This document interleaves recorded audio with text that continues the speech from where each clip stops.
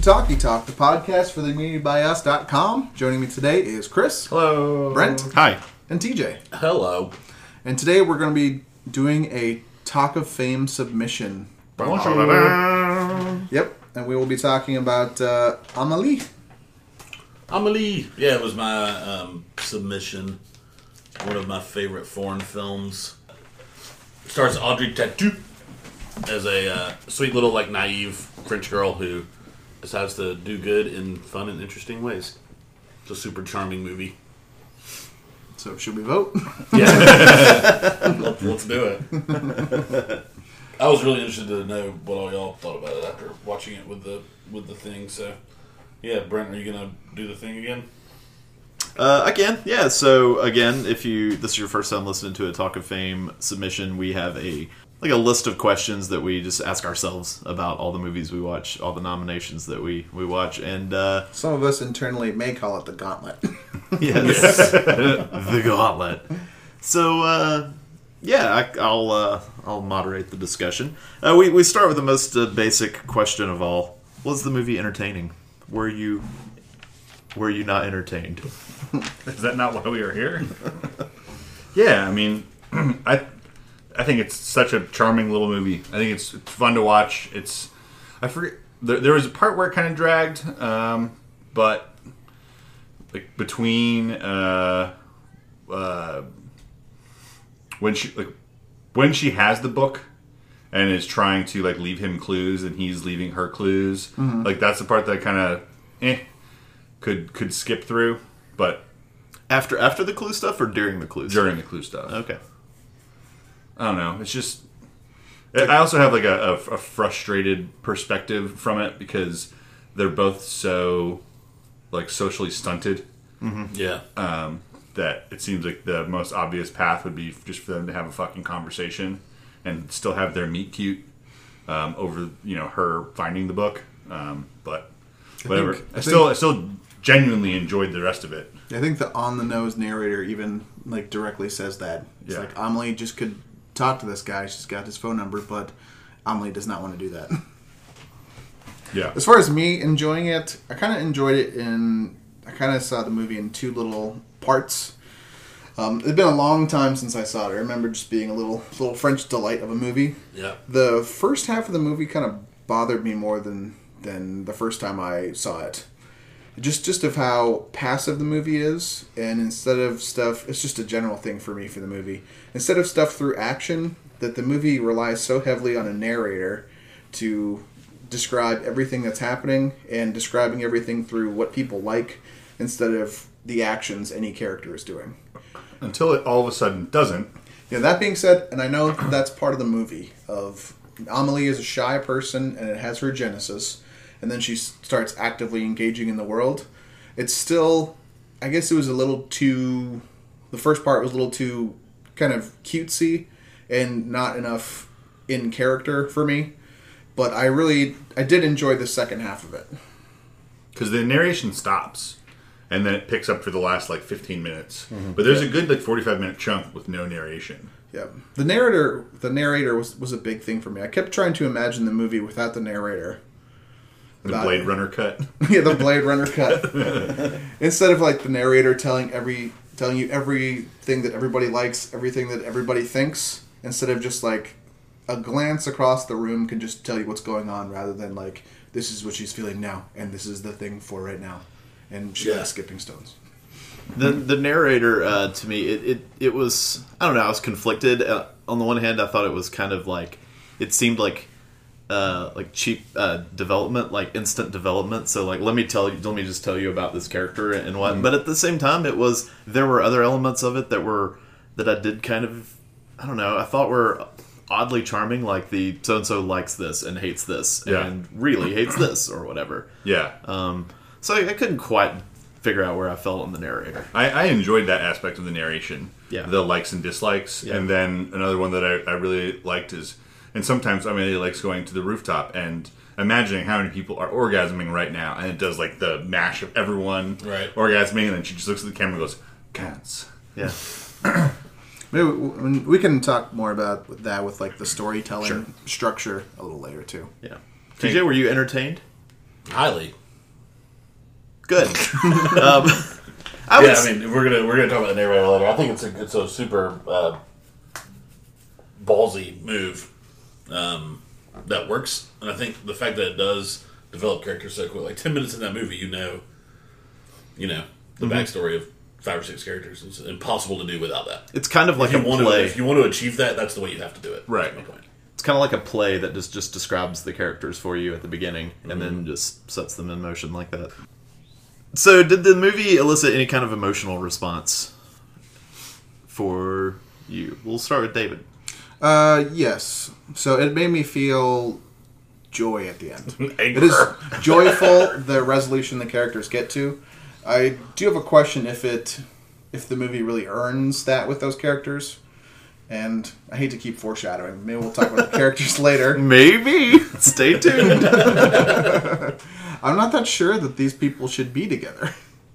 Well, yeah, I mean, it's one of those movie romances that's very just sort of like, it's not really built on a very like solid foundation. It seems. Yeah, It's just one of those things. It's like they it's just the, like each other. It's the modern context for your grandparents' stories of how they met. It's like, and every day I was outside of her window while she slept until she would finally talk to me. It's like in a modern context, some of the romance is a little off-putting and a little creepy. Like the skeleton, like to a stranger, like stroking her face and stuff. When he's on the fun the ride. Tunnel of Love. Yeah, I mean, I definitely think the same emotion with the ending was joy. I mean, it was definitely depressing at parts in the beginning in Amelie's childhood, but I think that the title character earned that, because I think that, I don't know, I felt like it was more about her realizing how to show affection, because she didn't know how to do that. Right. So she earned that she could show affection, which is what brought me joy. Like, oh, she overcame whatever the hell she was trying to overcome. It wasn't about him as much as it was about her. Yeah. To me. The movie still does pay attention to all the things that Nino does, like, gives him a lot of agency. Like, there's a lot of scenes that don't have Amélie, that he is like the... Right. He's the driving force behind. Right. But it's the emotional payoff is all the times where she stops being, as the glass man calls her, a silly little girl. Like when she's devastated because she thinks her coworker is taking Nino out on a date and she missed her opportunity, and she's like really sad. Like that was like truly touching. Like how like saddened she was. It might have been because she put in all that work to prepare for it, and then at the end, after she watches the VHS. And he's like, "Don't screw this up. Like, just go for it." And she stops playing games, just like lets him in her apartment, and there's no like extra riddle or anything, or step to follow. Yeah, Monsieur Dufayel is like, this is the theme of the movie. Yeah. We've achieved the goal that we've set out. Yeah, Actively participate in your life. I had a weird moment in the beginning when she was a little girl where they talk about her dad only touched her once a month during the physical checkups, and it's like, thought she had a heart defect because her heart would start beating because she's being touched. And I was like, oh. Yeah, it was funny. It was funny for half a second, and then I was like real sad about it. That was a great scene. That's like genuinely heartbreaking. Yeah. I didn't have a strong emotional response to the movie, and I tried to figure out why. And I thought maybe it was because of the magical realism in the movie, maybe, and just the fact that it's just quirky. Doesn't bother me, but it takes away a little bit of my connection to specific characters. Yeah, I mean, it's definitely the director cleaned up the streets of whatever they were shooting in France every time to make it look nothing like actual Paris. I mean, it was like fairy tale. Like it's supposed to be a fairy tale world, which I mean, like it or don't, it was done on purpose. Yeah, it's Jean-Pierre Jeunet, right? It's the director. And it makes sense. It's some of the thing where I don't think this movie's that deep or goes beyond surface level for a lot of the people. That's why some people's entire characterizations is what they like and don't like, but that could be, that's part of his take on this story. Mm-hmm. Yeah, it got a lot of backlash originally for not portraying Paris in its actual light. People in Paris didn't like it. And it's only really notable because of the Princess Diana thing. La Lady. Right, yeah. That it's the real world? Right, that it's real, and that it gives it an actual time and place, and that 1997 is the year in which it is set. And it immediately throws that away, because they do that, and today is the day that Amélie's life would change forever, and it shows the TV and news of Lady D dying, But really, that's just like in the Rube Goldberg machine of her way of becoming more of a participant in the world by finding the box of toys. It's irrelevant who died. It's just something was on TV that shocked her. True. Speaking of Rube Goldberg, Amélie would love a good Rube Goldberg project. Yeah, I wrote that down too in my notes. French Rube Goldberg device. That's what the plot is. So I didn't really have an answer for this because I'd seen the movie more recently than the rest of us. I think I saw it about 2 or 3 years ago. But you guys, it had been a while, I think, since you had seen Amélie. Did it surprise you in any way? Or was it kind of what you expected or remembered?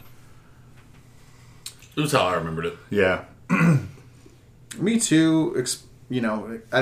Like I said in the beginning about some of the stuff I didn't connect to as much with the... I don't want to keep saying it, by defining things people like as these little fun, quick montage things that are fun, but ultimately I found a little shallow. Sure. But yeah, what was unexpected for me was some of the genuine parts, like her father and the heartbeat thing, and they had some genuine physical moments that felt authentic to me, like Amélie's longing behind the window where she writes the menu thing, where she's just like breathing in and out. Just doesn't know how to connect. Some of that stuff was pretty good, and that's, again, stuff without a narrator or without some visual quirk to it. Yeah. We'll move on to the story. Storytelling choices. There's definitely a character viewpoint. It's obvious. It's Amélie's. And did you like the way that was done? Like, for example, I mean, you just feel everything the way she feels it in the movie. Like when she collapses into a puddle of water, and everything is just, you see into all her dreams and her fantasy world, so to speak. Not just that, but her own rationalizations. For, Nino being late is she devises this huge thing, and that's why it's okay for her to not feel anything about it, is the punchline for it. I feel like I've already kind of... Yeah. As a story, it's hard. As a story, I kept thinking this. Like, I tried to think, because I've seen this before, and it's a movie I love. So I tried to be really critical of, like, the approach to the movie. And it really did feel to me like a collection of short stories that was adapted into a movie. And I think some of the scenes show a little bit for that. I don't know if that's how it was made. I think there was something on IMDb trivia about, like, he started collecting some of the stories that went into this when he was like a boy in France or whatever. And it felt like that, like some little... It's like your little set piece short story here with the beginning, middle, and end. Like with Meadow and her long-lost lover on the cliffs.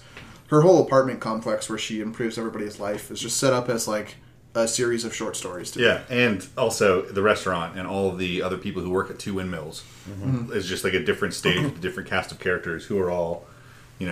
she has independent goals for them, like the spurned lover and the tobaccist. Almost reminded me of, it's a weird connection, but you guys ever watch My Name is Earl? Yeah. Almost reminded me of a TV show, and like there's this goal this character has after some kind of inciting event, and then wants to make things better. And it's like it goes character by character, kind of like a TV show to me. So, like, episode 1 would be intro, episode 2 would be returning the toys, which would set off her string of good deeds. Yeah. Because that really is her impetus, is she was like, I don't know how they're going to feel if they get these things back to them. Like, maybe they'll feel regret and longing, but maybe they'll be happy. And then she gets it back to the guy, and she's like, I love that. I love how that makes me feel. Like, I want to do that all the time now. And, like, leads the blind man through, and he has the moment of joy after she describes everything. I wonder if that's just like her, like she just imagines him to have this moment of joy. Instead, in like the real world, the poor blind man would just be like, some woman just like walked me off into where I was not intending to be, just describing everything and left me here. So I know the price of like a eggplant, but I have no idea where the fuck I am. Yeah. Help. And obviously storytelling things, I've said it already, but I thought the narrator was a little bit of a shortcut for me. I think it worked in some places. Yeah, I mean, I agree with both of you. Yeah. I will say the intro narrator, like the opening scenes and the opening things is fine, but it keeps popping up again and again. And I thought it felt unnecessary to me. Like when he's describing Amélie's like current emotions. Yeah. Yeah, honestly, I just saw that as like a kind of stepping stone into with him disappearing the way he did, with her becoming more and more socially inept. You know, And then her chance at a relationship with Nino starts to crash, and the narrator comes back. right? Yeah. Like it just felt like a character more to me than anything else, than actual narration. I got you. And I got it as a entry thing. It's like a fairy tale. Like the narrator sets the stage and the things happen. Yeah. But the movie's transitioning from her passive life to an active life, and then still relied on the narrator. Less and less, though. Yeah. Yeah. The next one, the way I should probably rewrite the next one, but basically the ending of the movie. Do you feel like the ending is a good payoff for what came before it? Yeah. I think so. I like a happily ever after ending every now and then. Yeah. Yeah. It's also like we keep saying fairy tale. You know, it's a whimsical, like pretty perfect world. Yeah, and then that image of them on the bike, and the fast edits and whatnot of them on the bike it fits. Yeah, it does. Yeah. So let's move to the characters. Were the characters compelling, consistent, and or well developed? I was quiet during the were you surprised by anything? Because I was waiting for this. I forgot how much I love all of the side characters. They're really good. The glass man, the grocer, and I forget the kid's name. The one who the grocer's basically Lucien? abusing. Yeah, Lucien. Yeah, Lucien. And even all the people in Two Windmills, they're just great. You know, the guy with the tape recorder, and when he finally... So sorry. It's fine, no. But yeah, I just really like all of the extraneous characters. The guy with the tape recorder, when he's like, obvious female conspiracy. Yeah. And then goes up and is playing back all his notes, at this time you guys met, and you talked about this, and then you talked about this. It's just, I don't know, it's really fun, and it takes you out of the whole, Amélie whirlwind, so you can stop focusing on her and her, what I thought were frustrating social flaws. I did love his the most subtle things that he would do. That character when the guy with the tape recorder when he would just anytime Gina would just serve a cup of coffee to someone and she'd be like, do you need anything else? He would just say, mm-hmm. She's obsessed with all men. And this whole thing's a spoiler, so I'm not going to worry about spoilers. But when he moves on from Gina to Georgette and just completely obsesses about all of her interactions now, I like the small things. Like Gina would not flirt with a customer, but do something, and he'd just be like, huh. Say love me. That's how that goes. He's just no longer focusing on that anymore. Right. You just have a little smile and go, yeah.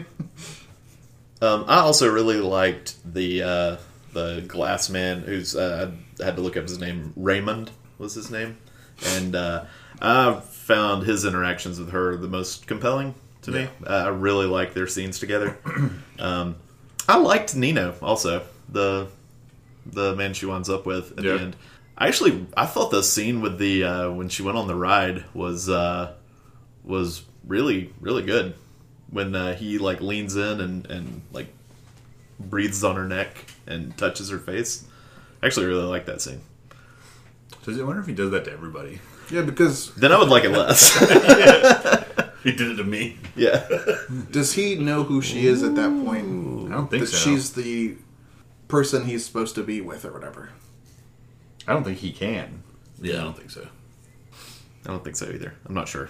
Because he immediately asks his coworker back at the porn store what she looked like. Mm-hmm. The next scene is him being like, how was she? Was she tall? Was she, what did she look like? And that's what she's like, well, she's average height. Not red hair, but dark hair. Just the most vague description. If you ever need to rob a place, go rob wherever that woman is working. Yeah, the scene on the ride, it just, from the beginning of the film, it came off as a little, not tragic, but a little sad to me. It echoed the same thing of she got excited anytime her father would touch her. Yeah, and it's this creepy thing in a scary ride is one of only a couple times that a human being touches her, So I thought it came off a little sad for me. And also to him, she's just a random rider on the cart. Any scenes that stand out as particularly memorable? Were there any that you instantly thought of when the movie was selected, for example? Oddly, I thought of the mother suicide when I completely forgot about that. I'd forgotten about that too. I had trouble with this. couldn't really pick something I was excited about, and in hindsight, I can't really think of anything that's like that scene. I actually kind of liked the scene where she leads him on the little treasure hunt. Treasure hunt. You love treasure hunts, though. I do like a good treasure hunt. So the follow the blue arrows part. Yeah, that thing. Yeah, I liked it. I thought it was, I don't know, sweet. I mean, I think it's hard because the scene that I probably remembered when I assigned it first, aside from the suicide, was the because I was like 15 when I watched this movie last. Yeah. The super cut of all the orgasms happening in Paris. But the intro, I remembered well. Oddly, especially her parents and her, and what they like, what they dislike, and all that. I remembered all that well, and then I was pretty hazy in the rest of the movie. I remember the ending scene, them like super speedy on the bike. Yeah. Stands out. I don't think it's like particularly well shot or anything, but no, I think the whole it's weird. I don't think it's a movie that lends itself to a shot. Yeah. It just kind of all blends together in this weird world that. Plus, I kind of never knew if it was real or if it was in her head. Mm-hmm. If that's the reason everything, like the use of color is so like harsh everywhere, so oversaturated. Yeah, that it's the way she sees the world, and that's why Paris is so clean in the late '90s when it wasn't, when it was like violent and scary. Yeah, it's just the way this little naive girl sees everything. Yeah. Plus, in the imaginary thing for her life, thinking about a memorable scene. It's like a director's bag of tricks, that movie. It's like you got visual effects, imaginary characters, paintings, talking, pictures. You got quick cuts, things in black and white, television. It's like picture, split screen. Yeah. Yep. Yeah. But it's also fast motion, slow motion. It seems like it's all over the place. It predates a lot of the mainstream use of that stuff, though, which I find interesting. When I watched it, I was like, I wondered when like Wes Anderson started doing these, and I was like, oh, most of this stuff that reminds me of Wes Anderson, this movie came after this movie came out. It felt very like all the like super like centered shots. Yeah, that scream Wes Anderson. Like he didn't do that in Bottle Rocket. He did it later, or didn't do that in Rushmore as much. Yeah. But it's heavy on Life Aquatic, which came out 3 years after this movie did. So I don't know how much of that. We're going to get to that in a second. Yeah. I'll probably stop saying that. We should stop saying that at some point. We'll talk about that later. We'll get to it. I'll just cut all those out. What about the themes of the movie? Did you pick up on any? Because it's tougher with just like a little charming, quirky movie. Well, like I said earlier, there's a reversal of it. I think Monsieur Dufayel, who's Raymond the Glassman, explicitly states the theme in the final resolution is you got to take an active role in your life. Yeah, let your guard down. Being passive and being in your own little world is not really living.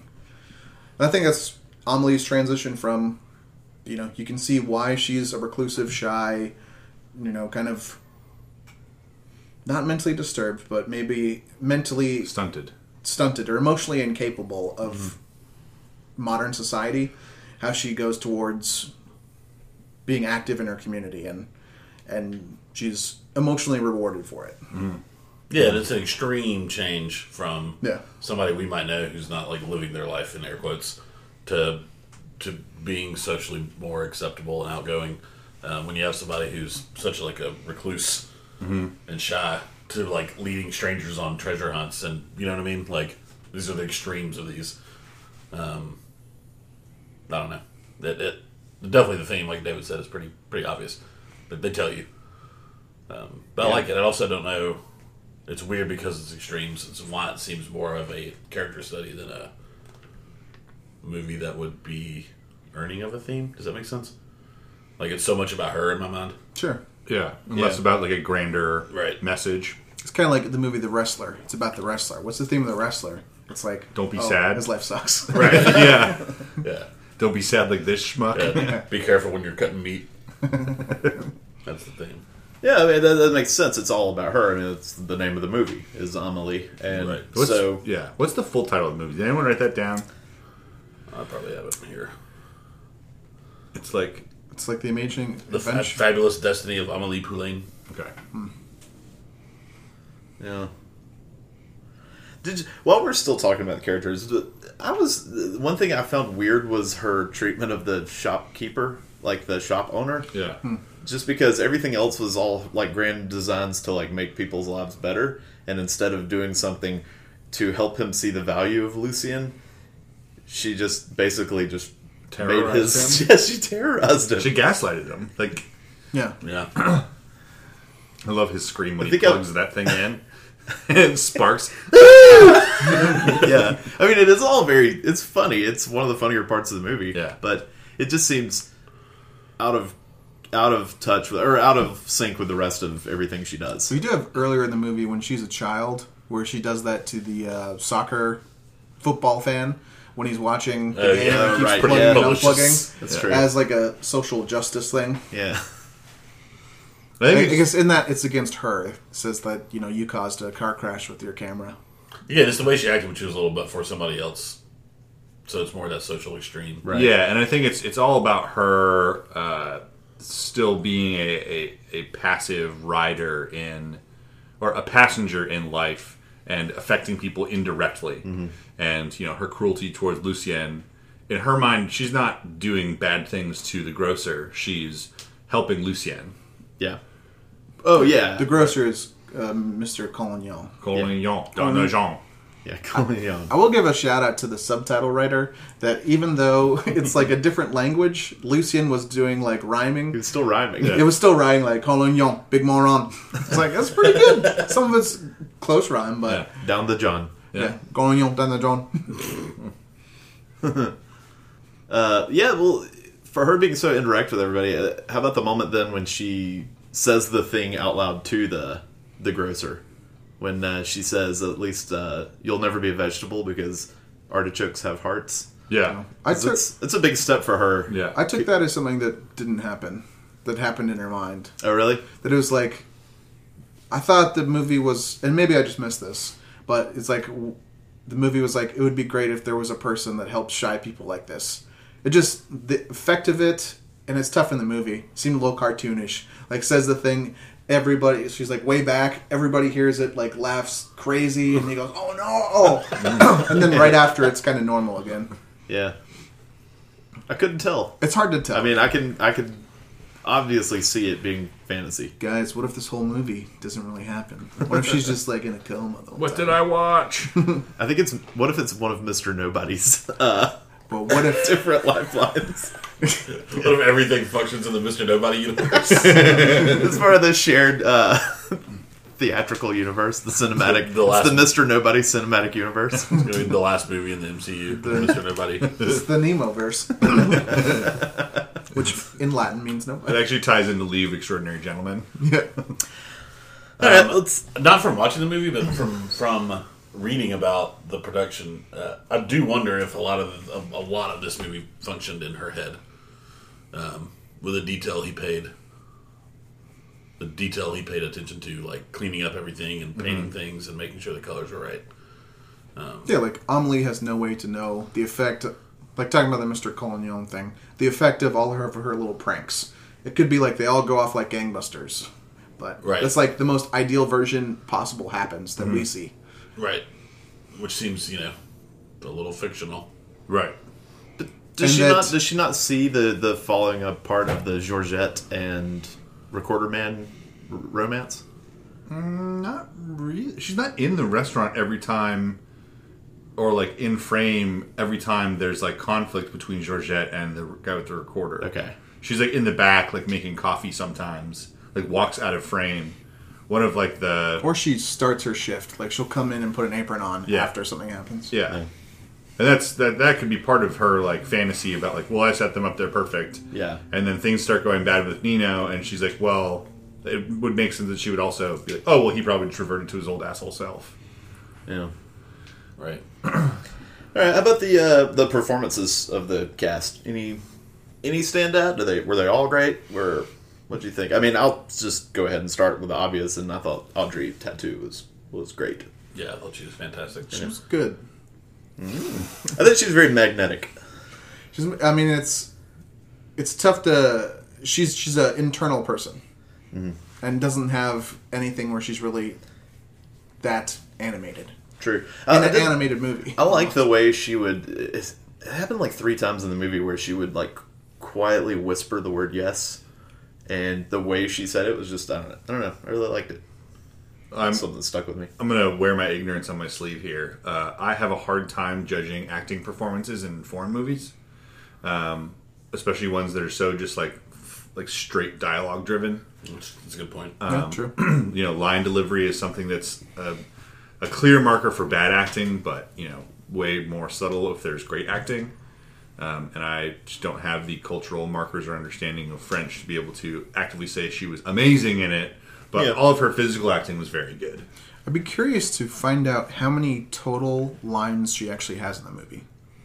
Versus things I think she says, or things other characters do, or the narrator, or like another character. I feel like if I went back, it would be surprising. And then of those lines, how many are not said directly into the camera?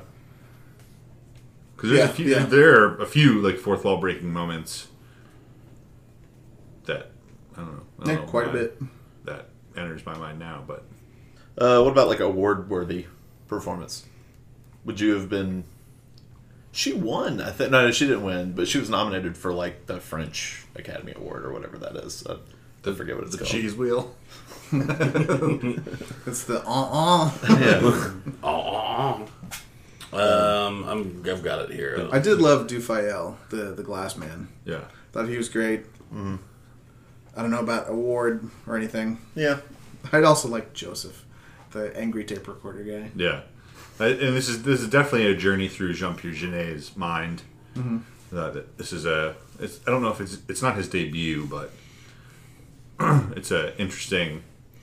I think it's like over a well shot decade or 2 into his career. Mm-hmm.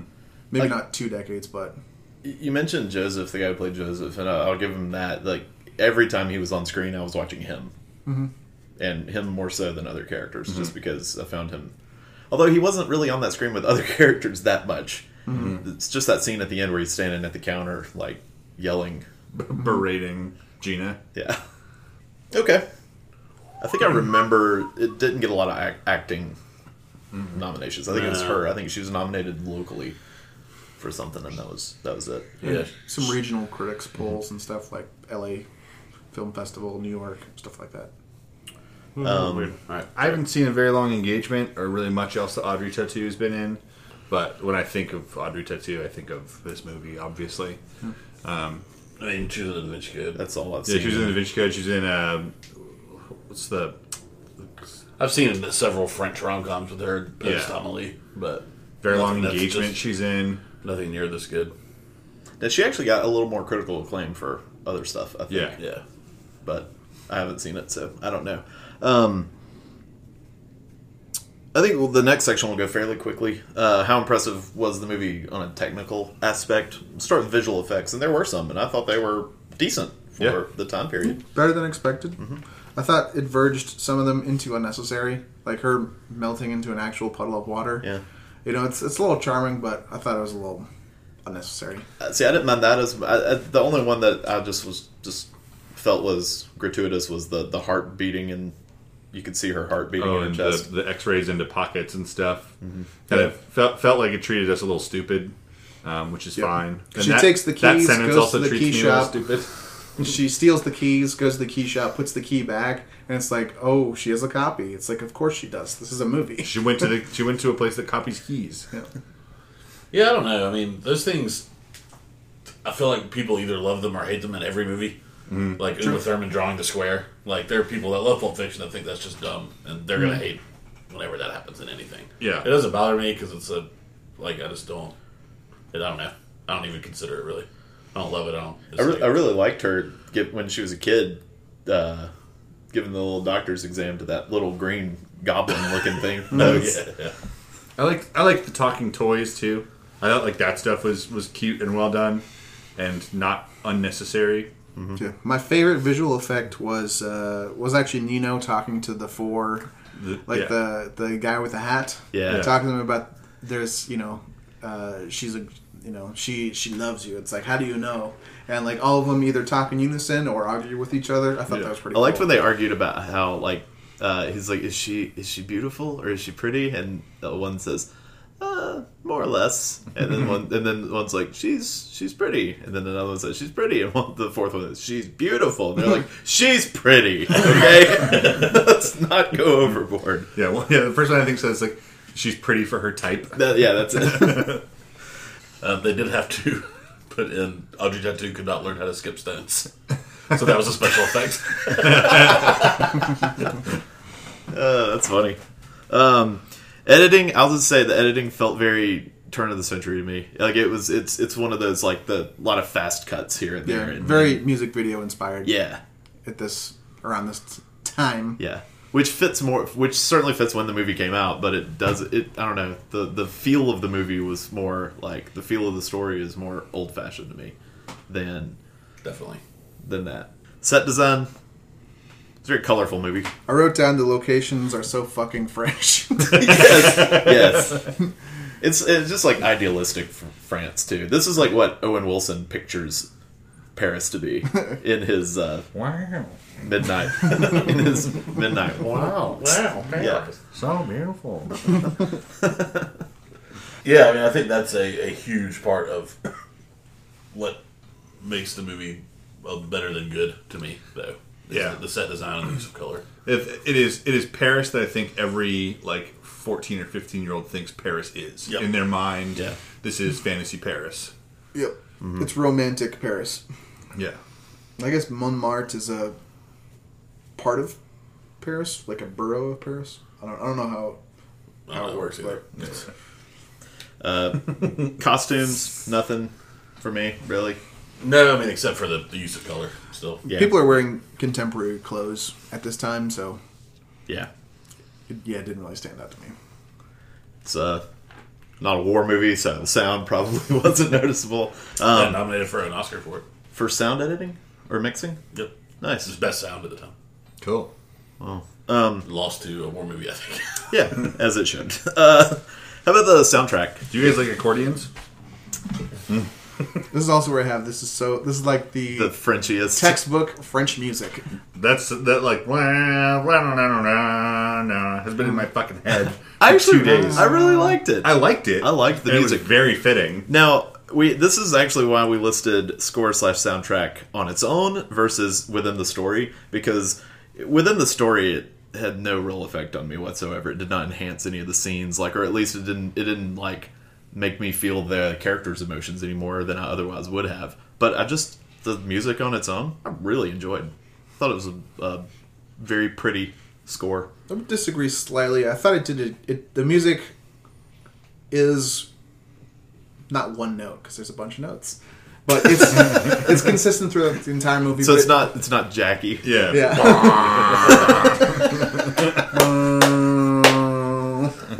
But it does do. I think it does do a good job of. Sorry, that was a great impersonation. Jackie soundtrack.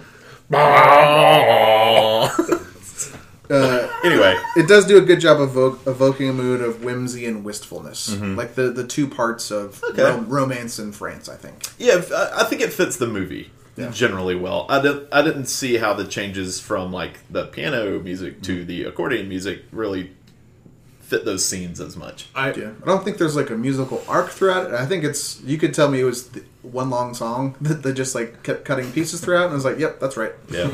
But I liked it. And it wasn't nominated, which surprised me. Yeah, there's one that I do notice is whenever there was something like frenetic or fast paced, like when she's trying to run into him after he goes to the photo booth and finds the mystery man, and the car comes in front of her. They do like a sped up version of it to make it seem like frantic and frenetic. You know, I thought it fit well there, but that's a pretty easy one to do. Just take your motif that you're using throughout and just up the tempo. Also, I'm going to give him some extra credit here. This came out in 2001, so just bonus credit for not using Smash Mouth's All Star at any point in the movie, because it seems like every fucking movie that came out in that 3-year span, like over the opening credits. That's the half-star movie. That's the half-star movie for Brent on Letterboxd. He starts by Smash Mouth and he just hits pause at the half-star. Next Pretty movie. much. Okay, let's talk about this. Was our controversial question last time around. So, of those involved in the film, would you consider this anyone's top achievement? I will say that I think we all probably lack the familiarity with contemporary French cinema to really make this call. I mean, I was going to say, this is the greatest Audrey Tautou movie I have ever seen, because it is better than the Da Vinci Code. Yeah. I've seen, I think I've seen 3 movies from, I guess I'm thinking of the director first, but Jean-Pierre Jeunet.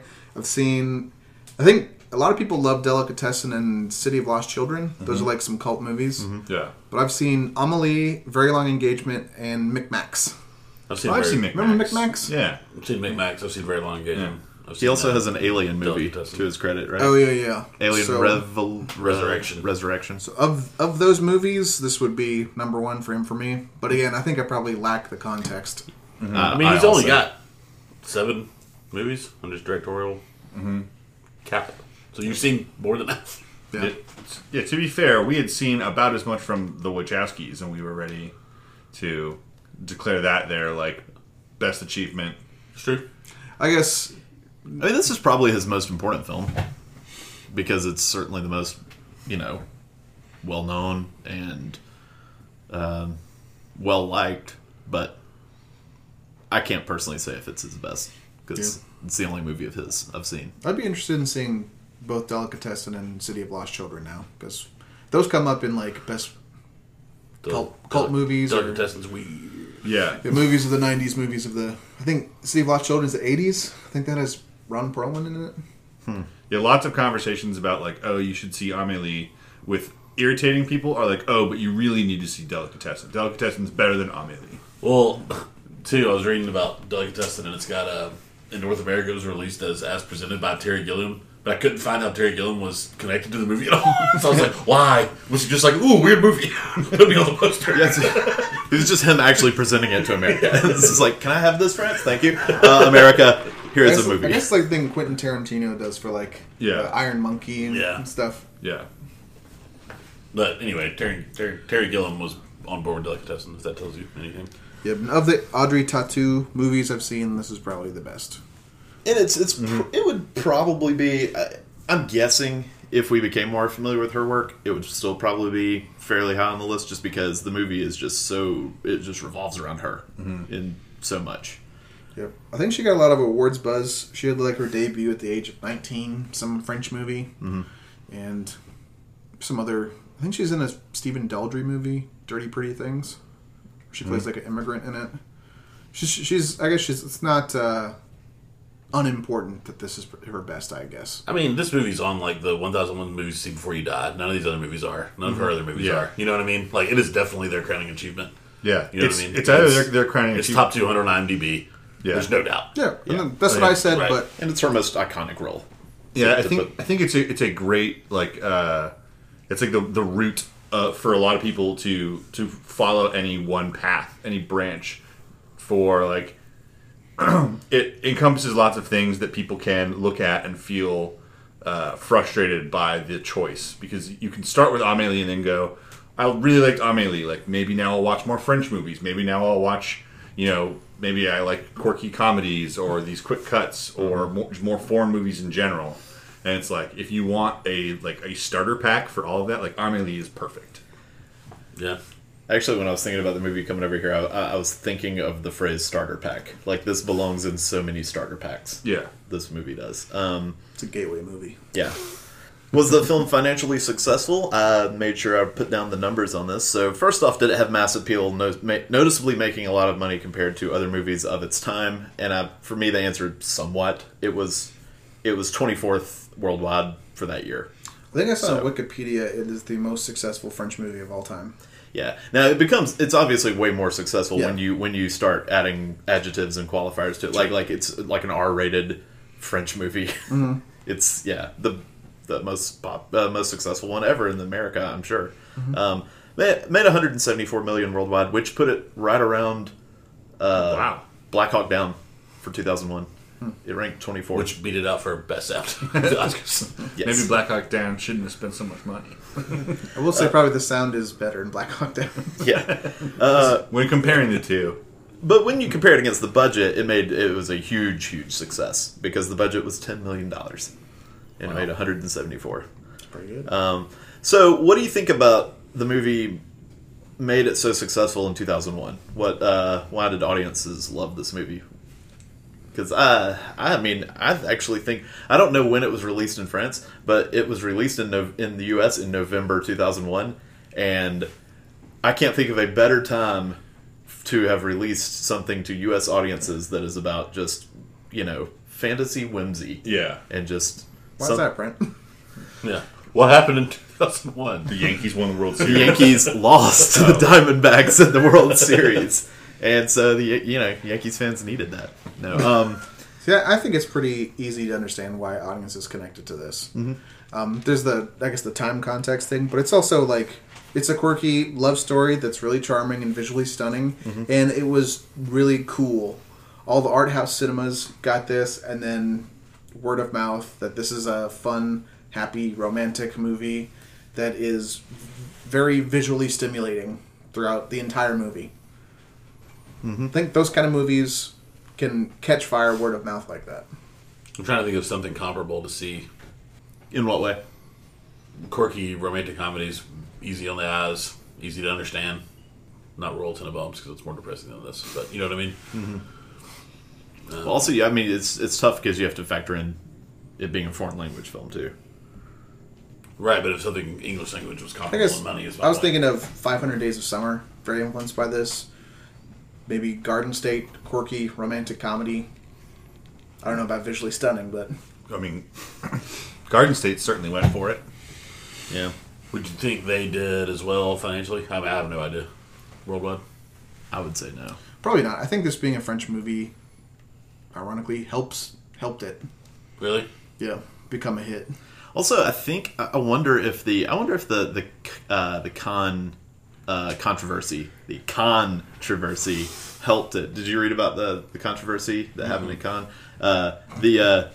Am I saying that wrong? Is it No, Cannes? it's the controversy that happened at Cannes. Cannes. Yeah. Cannes. It's weird. The controversy.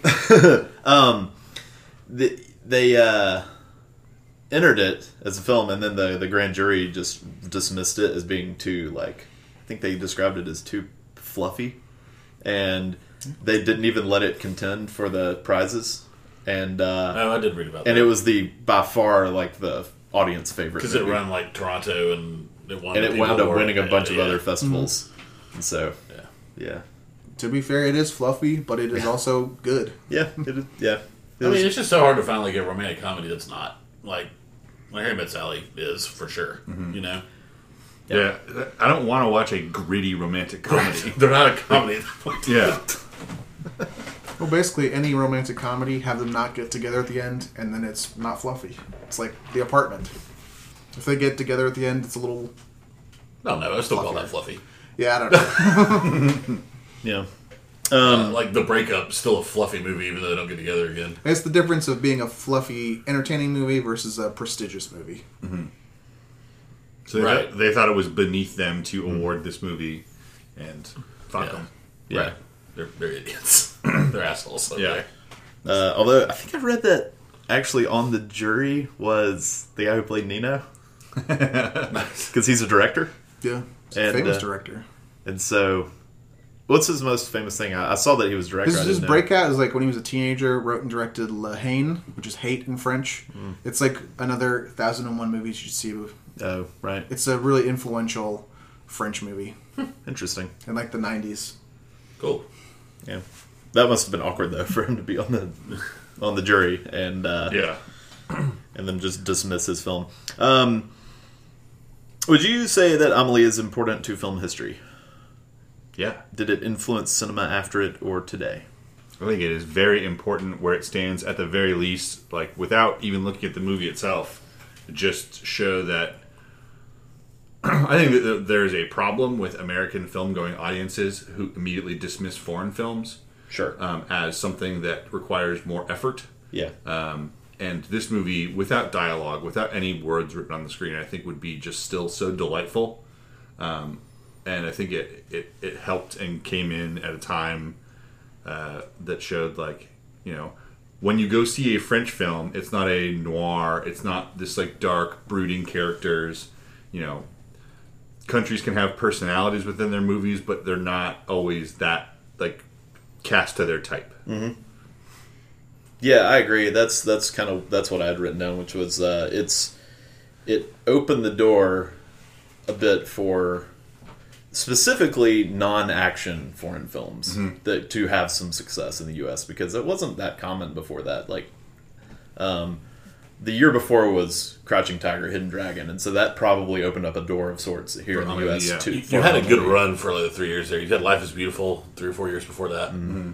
You had a good run of financially successful, popular in the States foreign films. All three from different countries. I think all three of them are very important. Yeah, for that reason. And I think other movies. I think you have a tradition of that though. Like in '95, you have The Postman nominated for Best Picture, which is like about an Italian postman, and it got nominated for Best Picture and was like a fun movie.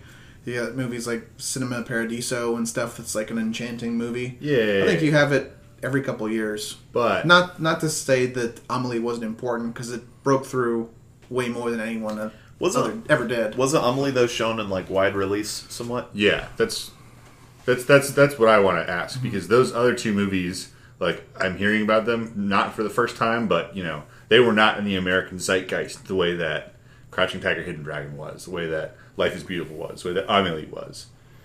You know, they're important foreign films, but they're important to the Academy. And there is a huge disconnect between what's important to the Academy, and what's important to American audiences. Not even just Academy, but just like film buffs, like right. People who like. When did Cinema Paradiso come out? Like it's the '80s, late '80s. Late. I was thinking '88. So like, I feel like even a lot of people wouldn't have even seen it until like '90, or you know, until they could get their hands on some copy of it. But then again, I might be wrong. But it seems like it became more common or more acceptable for cineplexes to at least stuff this French movie in their worst theater in the back of the building or whatever. I just wonder if there's Screen 30. I just wonder if there's a little chicken and egg thing of this movie was so popular. What do I want to say? That it was released widescreen, or if it was released widescreen, other movies like it would have been also popular. Well, that's the sales question, right? Yeah, that's when you're negotiating with your theaters. You know, how many screens this movie gets. You have to do the projections. You have to kind of guess, and it paid off. It could be that the success of like Crouching Tiger, which was like a phenomenon, right, opened the door for Amélie, which opened the door for other stuff. Yeah, this wasn't the first French movie in history, just like Matrix wasn't the first action movie. There's a continuum for this stuff. I would imagine though, if you took a poll of Americans who have seen French movies, that this would probably be their first French movie that it might win the poll of like, what was the first French movie you ever watched in its entirety? That Amélie might be the most common answer. It might be the answer for like European cinema even. You know? Yeah. Yeah, I don't know. And I think aside from the foreign aspect of the film, I mean, I still think it was important. I was off on the timeline a little bit before I watched it until after I watched it. And the way it preceded a lot of movies that were at least more successful than movies that did it before them, with I don't know, like the use of color and all that stuff just seemed like it skyrocketed after that. Yeah. In movies that made a lot of money. Yeah. Movies that were popular. Movies kind of parroted how like twee, that like 50s like color palette, mid-century modern kind of look. It came with pop culture, but a lot of the movies, I don't know. It seemed like especially Wes Anderson. I hate to go back to him, but the two movies that came out before this, like I feel like there was a drastic change. And I'm not saying he saw Amélie and was like, "That's what I want to do." But you know, something. I don't know. I think I very much thought of Wes Anderson when I saw this. Yeah. Right. And I think there's probably influencing back and forth with him being involved with French cinema. He's probably seen all kinds of shit. Right. But the same year, Royal Tenenbaums did come out, and I think that's where his colorful style started. It started there, and then it got like worse. Not worse than not like it got worse. Not like I hated it more, but I feel like it was more harsh in later movies. Like I feel like the next movie was Zissou. Is that right? Yeah. Yeah. I feel like it was more apparent in Zissou than it was in Royal Tenenbaums. Even I don't know. Royal Tenenbaums is interesting because it had like certain storylines where it felt very important, and certain storylines where it didn't. Yeah. You did the very colorful, like, people have costumes, and there's, like, color schemes. You got, like, the wallpaper in the background at the hotels and stuff. Right. And for all that stuff, it's hard for us to ascribe influence one way or the other. You saying it's there, me saying it wasn't influenced. I mean, it's both, you know? Right, yeah. And also, the four of us are at a very, like, the perfect age to be influenced by a rom-com French movie that came out in 2001 when we were all, like, teenagers. Yeah. Where we thought we could look cool if we watched it, Yeah. It was... yeah. That's important, too, I think. Yeah, I definitely watched this movie with a high school girlfriend. Right. Like, after seeing it once. Yeah, but I would say it is important. It was a different avenue of romantic comedy. Like, it's not just a career woman or man sacrifices their job for love, or or like a Judd Apatow movie where it's like kind of a gross out romantic comedy. Yeah. This was like a third kind. Yeah. I'm sure there's like 100,000 different kinds. Right. And I also just like that story that it's not outside influence really. I mean, kind of outside influence, but it's just about a woman gathering the courage to embrace life. Mm-hmm. As opposed to, like, having a conversation with her dad or, like, getting into, like, having, like, a life-altering moment. It's just, building the courage. I think that's a cool storyline for a romantic comedy. Almost to the point where I think that the romance is not necessarily with Nino, but it's just with, not herself. With friends. But with Barry. Life. Yeah. Yeah. And it also helps on your tip. I think this movie was also successful and influential because it has an uplifting theme that's easy to be happy about. And it's funny. Yeah, and to Brent's point earlier, like, it was a rough time, like, for the world then. It was pretty scary, and, like, the live your life because you never know trope. Right. Had more merit then than it had before or does now. Don't live like the glass man. And like a romantic comedy in France was nice escapism. Yeah. Yeah. We were using the term romantic comedy a lot. Is Amélie something that we would consider one of the best romantic comedies? Does it come to mind when you say, like, if someone asks you randomly, what are the best romantic comedies? It's definitely one I rattle off. So it does for you. Top 10 or so. It never has been for me, and it probably still isn't necessarily on the short list. But I'm in the same boat. But probably not. If someone asked me about it, I would say it's good. I think it's a better romantic comedy than The Matrix is a sci-fi movie, for me. You're saying that better romantic comedy than The Matrix. Yeah. I was like, I would agree. If someone told me to rank, like, my top 3 romantic comedies, I'm not sure where it would be, but I would like to have an asterisk because I think this is so on the fringe of romantic comedy that I would understand if I said, like, well, Amélie's in the top 3. If someone went, that's not a romantic comedy, I'd be like, okay, you might be right. What about? It just deals with romance. Like, Right. it's hard because it's not like couple necessarily to me. Is French cinema its own genre? It was for a long time, but that's because French cinema or influential French cinema kind of did the same thing. Yeah, I feel like there were for French a while. movies that came out in certain times that weren't considered French cinema. Right. So, We also talked about as a genre, foreign language. That's hard for us to justify now. Yeah. Maybe when you're younger, but foreign languages are really I mean, we wouldn't say English language for... yeah right. Yeah. Right. because there's so much cinema out there that we're now more mature to be exposed to. I guess. Yeah. You Yeah. know, you can read subtitles, no problem. Right. And I if- can read, guys. Yeah, Bragging. and it's a funny genre because if someone disagrees with our kind of expelling it as a genre, like, what is The Artist? Is that a foreign language film? There's fucking no language in it. What about The Red Turtle? It's made by foreign studios. There's no language in it. Right. What about Babel? There is lots of foreign language. The movie's about the difficulty of language. Yeah. Like, yeah. Yeah. Avatar. Cloud Atlas. Get that good. Has the Wally. Yeah. has Amélie aged well, in your opinion? It hasn't had that long to age, so Amélie, the character? She's probably doing fine.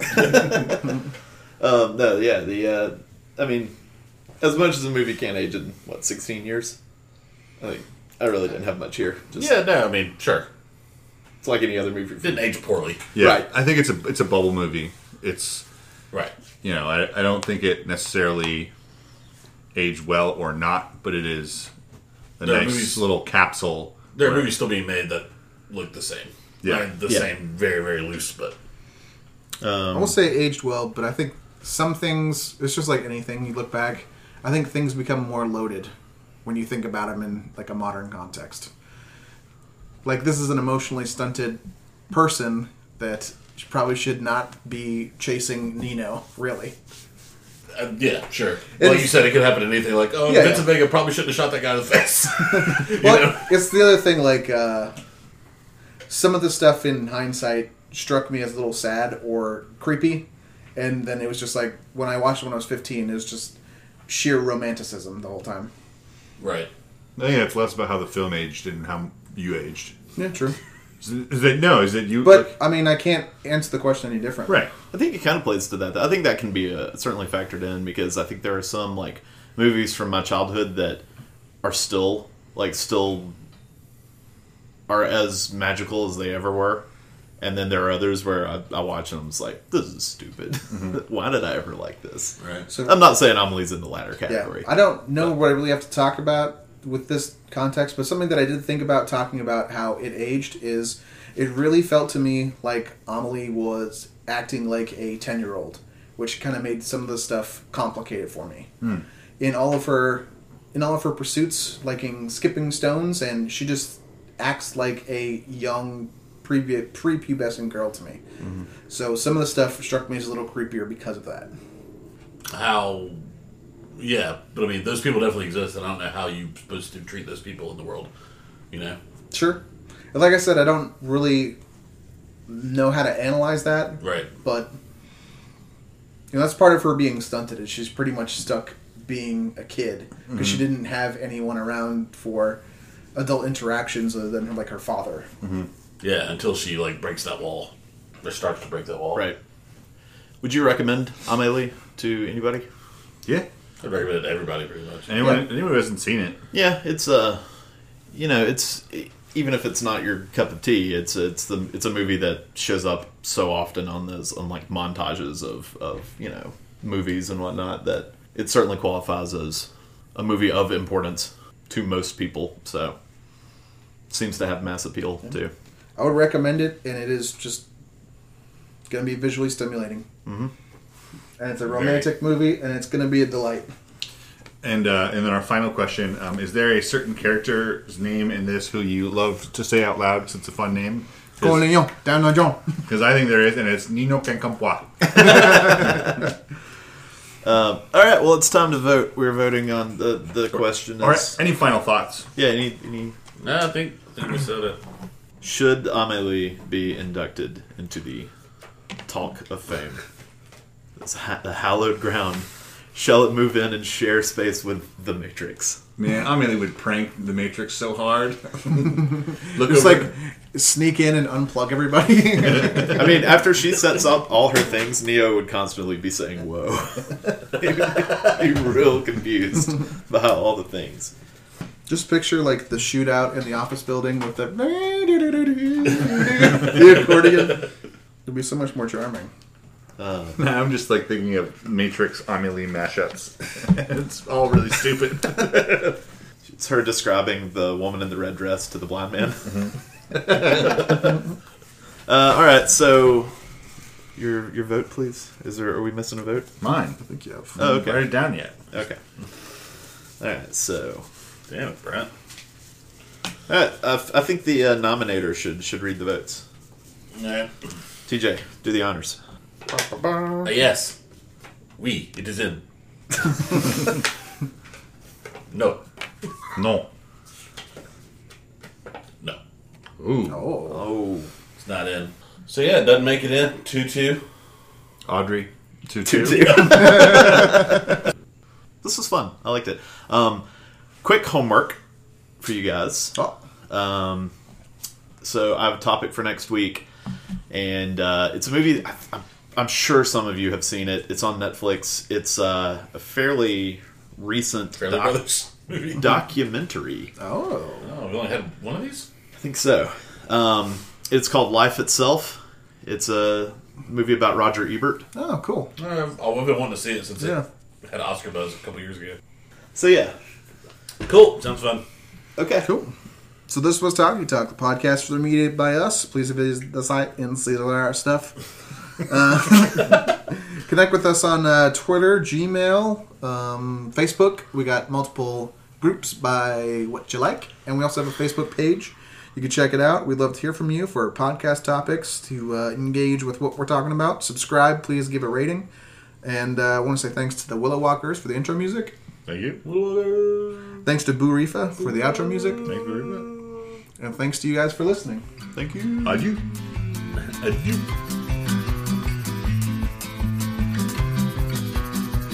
Kicking rocks down old dusty roads, small town slowpokes, long time ago.